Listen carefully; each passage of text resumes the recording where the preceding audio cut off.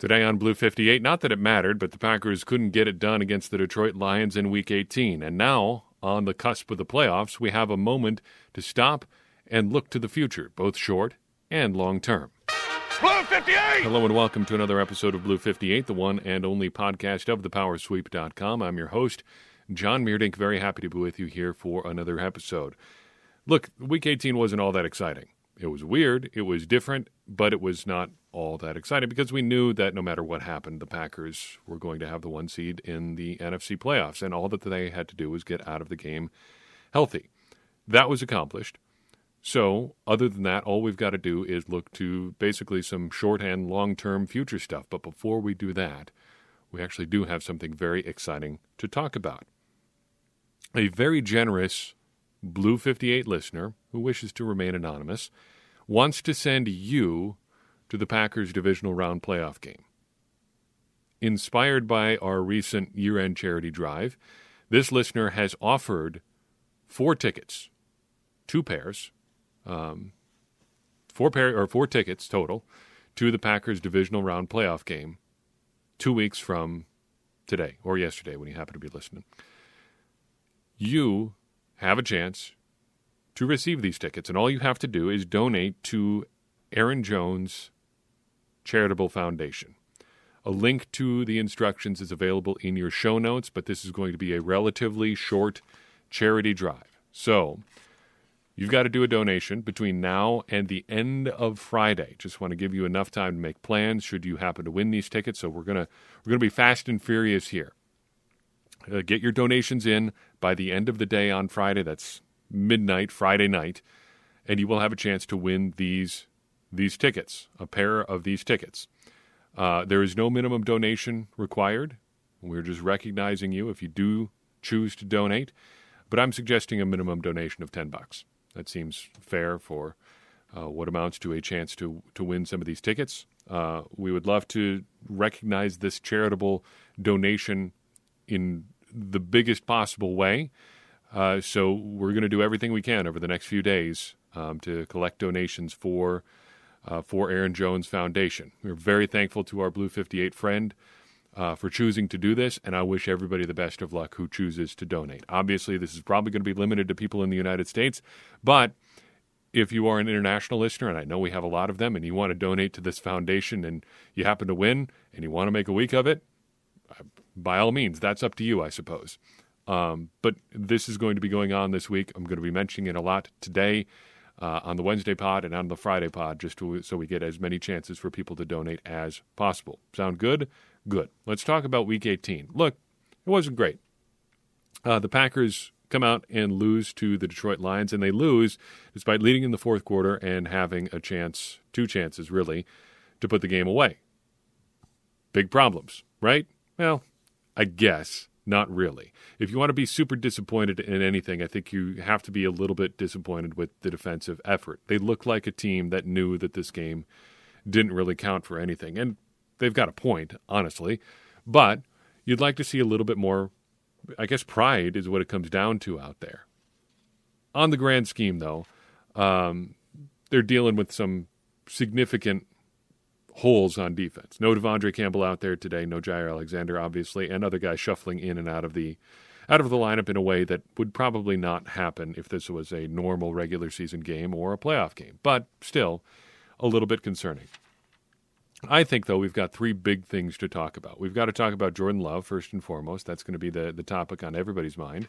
We've got to talk about the Packers' offensive line situation, and then I want to talk about a couple of guys who I thought showed up in this game in a way that is interesting for the future. So, Jordan Love gets just about a half of play, technically a little bit more than that because he was in for the kneel downs at the end of the first half. But overall, I would say not great.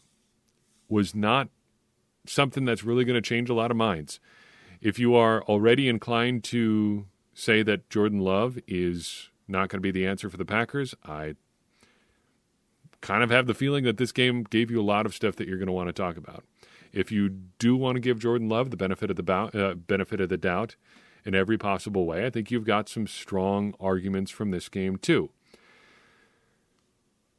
What I would like to talk about, I guess to start here, is this idea that we can't judge Jordan Love as of right now.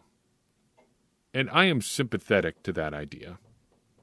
I think that he has come in some suboptimal situations, but there's a pretty big but here for me too. Yeah, I'm sympathetic to the idea that you can't judge Jordan Love on the playtime that he's got, but let's talk about that playtime that he's gotten.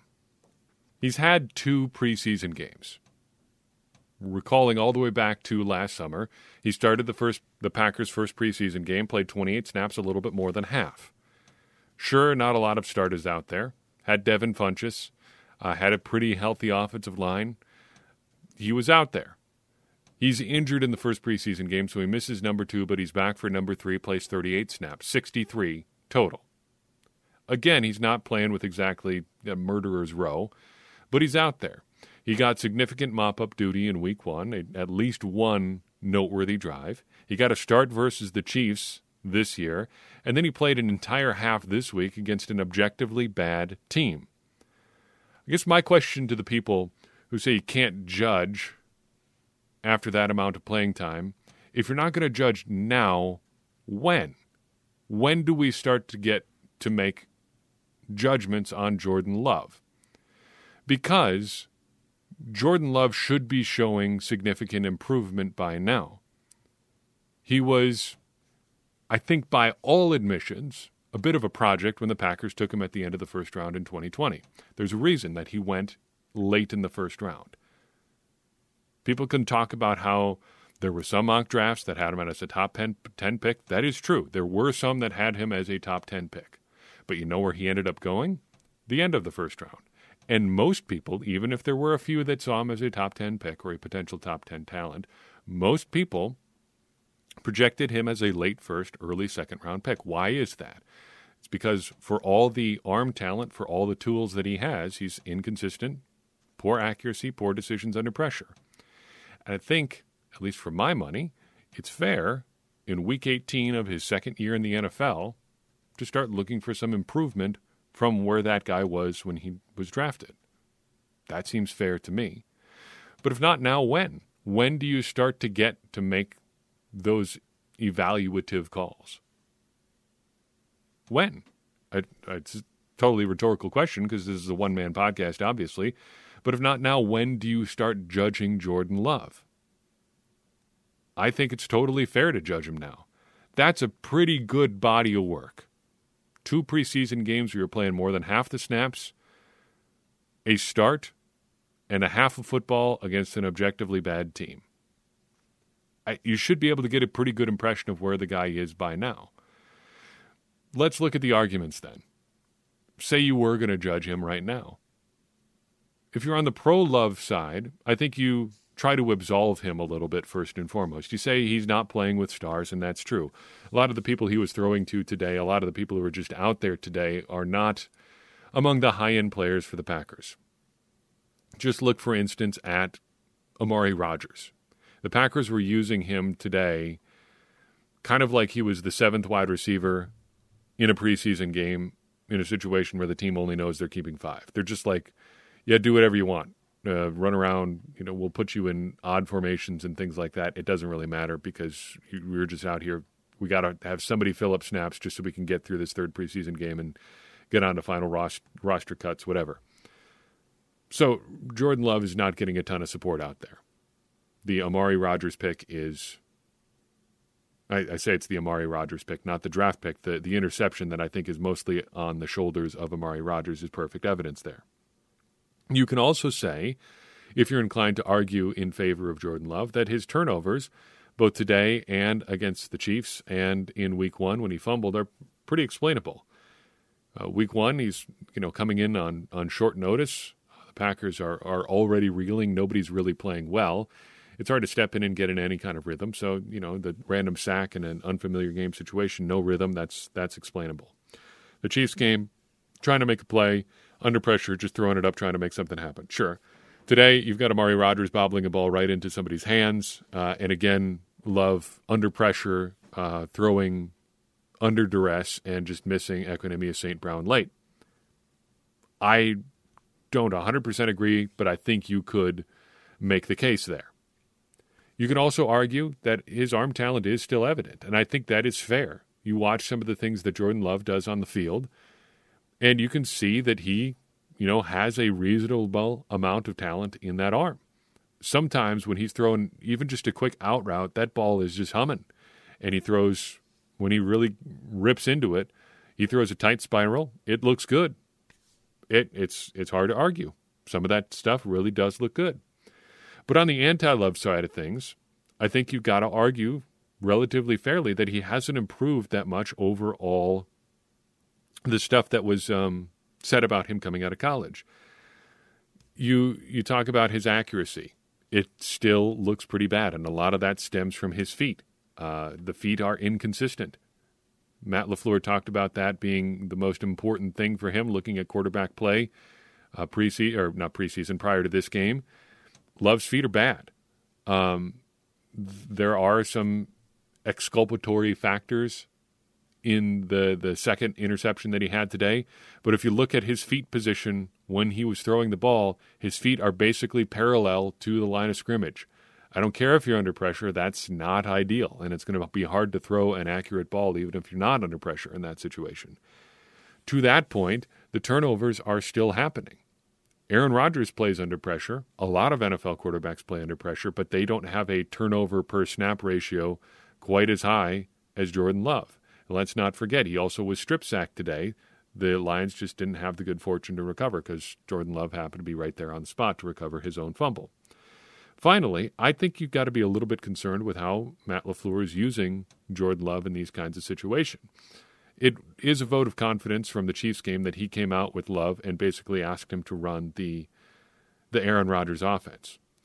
But still, today, adjusting for the game situation, it seemed like the training wheels were on in a big way. Even in what could have been the game-winning drive for Jordan Love today, most of the work was done by Josiah DeGuara on the big, long catch-and-run that resulted in a touchdown. Spectacular play, by the way. That was a lot of fun. Cool to see DeGuara just chugging down the field. Really have gotten a glimpse of what he is capable of doing over these last few games, and it's exciting to think about the future with him. It's concerning that we didn't really see any of the showcase-type pieces for Love in this game that we kind of talked about. No real deep shots, nothing that really said, okay, this is what the Packers see in Love. They're turning him loose a little bit. We really have not gotten that from Love in any of the playing time that we've seen. The Packers have really been hesitant to turn him loose. So overall, yeah, the wide receivers didn't help. Yeah, Royce Newman being back in the lineup didn't help Love at all. But Matt LaFleur is still keeping the training wheels on, and you still have to wonder how far Love has to go and what that says about what the Packers might need to do in the future at quarterback. Second big topic today is David Bakhtiari and Josh Myers returning to the lineup. Obviously, excellent news. Bakhtiari being out there, he looked really good. Josh Myers stepping right in at the starting center job is real good. But I think the real story, other than those guys being back in the lineup, is that we may have gotten a bit of a glimpse at the Packers' preferred offensive line for the playoffs.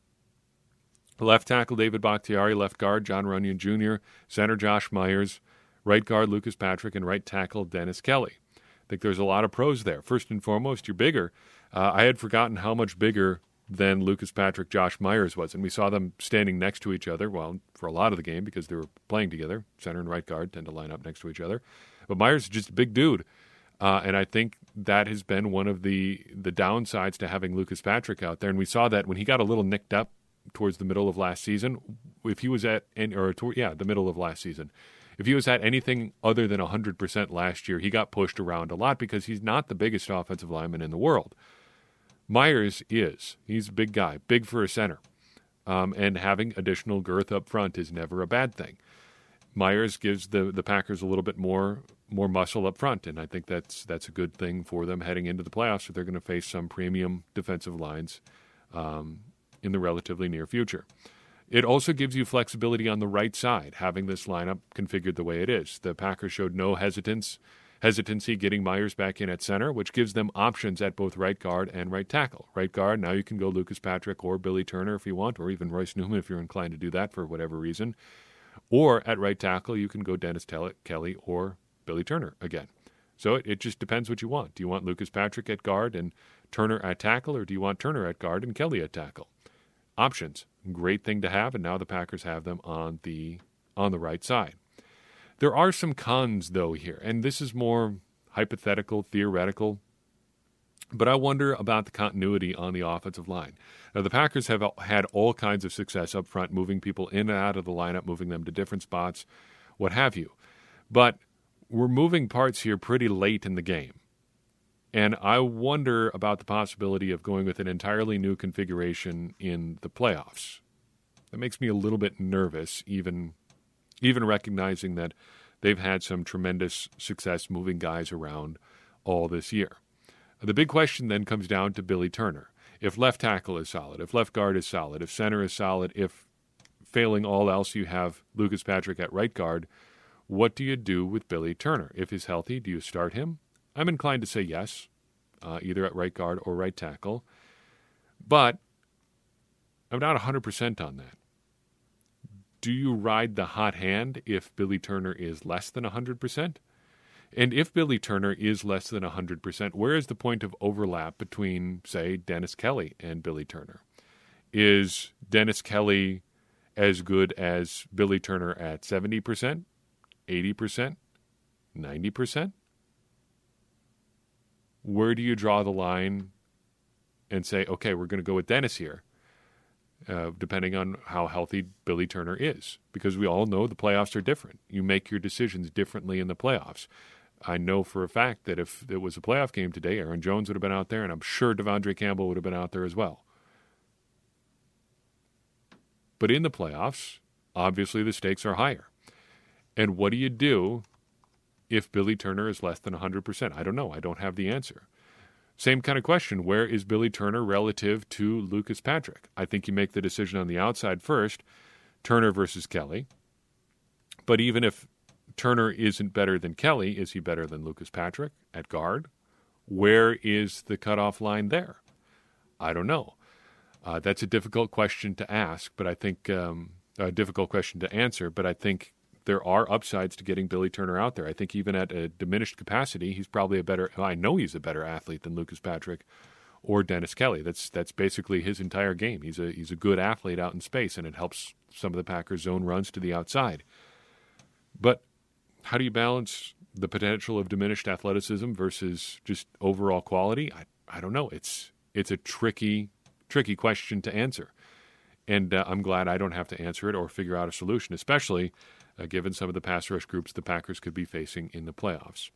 Looking further to the future, today's game also gave us a good glimpse at a few guys that I think we can conservatively refer to as next year guys that aren't really going to have a big impact this year anymore, given where we're headed into the playoffs. At least I hope not. But who could have a chance to make some noise next year? Three guys I want to talk about. We've talked about Tyler Davis a lot. I almost had him on this list. I figure why belabor the point at this point? Everybody knows I like Tyler Davis, and I think he's going to have a potential big role for the Packers next year and potentially down the line even more. But there's one good guy, one guy who I think was kind of bad today, and one guy I'm not sure about. The first guy, the good guy, is Patrick Taylor. We've been on the Patrick Taylor bandwagon for quite some time now, and it was nice to see it finally paying off. Getting his first career touchdown today. Love to see stuff like that.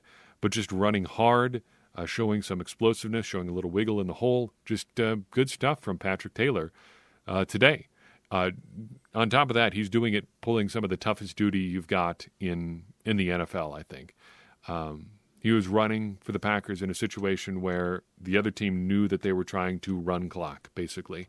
And they had a chance to just load up and come after Patrick Taylor. He did a lot of that last week, too, and still ends up carrying 53 yards and 11 carries. Solid stuff from Patrick Taylor. And again, he gets his first career touchdown, and with a long of 12, an explosive play to boot. I want to see more of him in the passing game. But I think, he's well on his way. And the Packers are going to have opportunities in the backfield next year, too, especially given that Kylan Hill is coming off a torn ACL. So, Taylor, good. A good addition to the Packers' backfield. On the negative side of things, I do not know what you do with Amari Rodgers, short of saying what you do with Amari Rodgers is you don't let him anywhere near the field in the playoffs if you absolutely have any other option. So we talked a while back about trying to fix the Packers' punt return situation, and I said if Randall Cobb is back for the playoffs, don't waste him on special teams. He's going to probably be on a pitch count, and if he's only got, say 20 snaps for the playoffs, don't waste them having him return punts. I am completely off of that now. I want all the options on the table other than Amari Rodgers. If it's Randall Cobb, if it's David Moore, if it's Chandon Sullivan, if it's Tramon Williams back from retirement, just go back there and fair catch the ball, whatever. I don't know. I don't want Amari Rodgers out there. On offense, again, another setback for Rodgers. It doesn't seem like he has a role. I remember saying way back in like week 4, yeah, it looks like Amari Rodgers has a role on this offense. Nope, that was then. This is now. No role for Amari Rodgers in this offense, and made worse by the fact that he gifts a turnover to the Detroit Lions.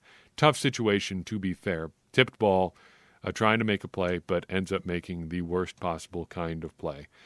Finally, I don't really know what you do with this guy, but I think he's worth mentioning here. Tipa Galeai, big, rangy, athletic edge rusher, and that is the sort of thing that you just can't ignore.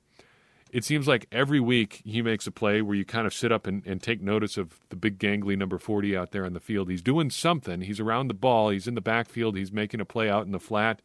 He's doing something. But, just as often he's getting washed out in the run, stuff like that. Obviously really, really skinny, needs to put on some weight. But I keep seeing him pop up enough that I can't ignore him. And I think that is an interesting situation to be in heading into an offseason where the Packers don't have a lot of known commodities on the edge.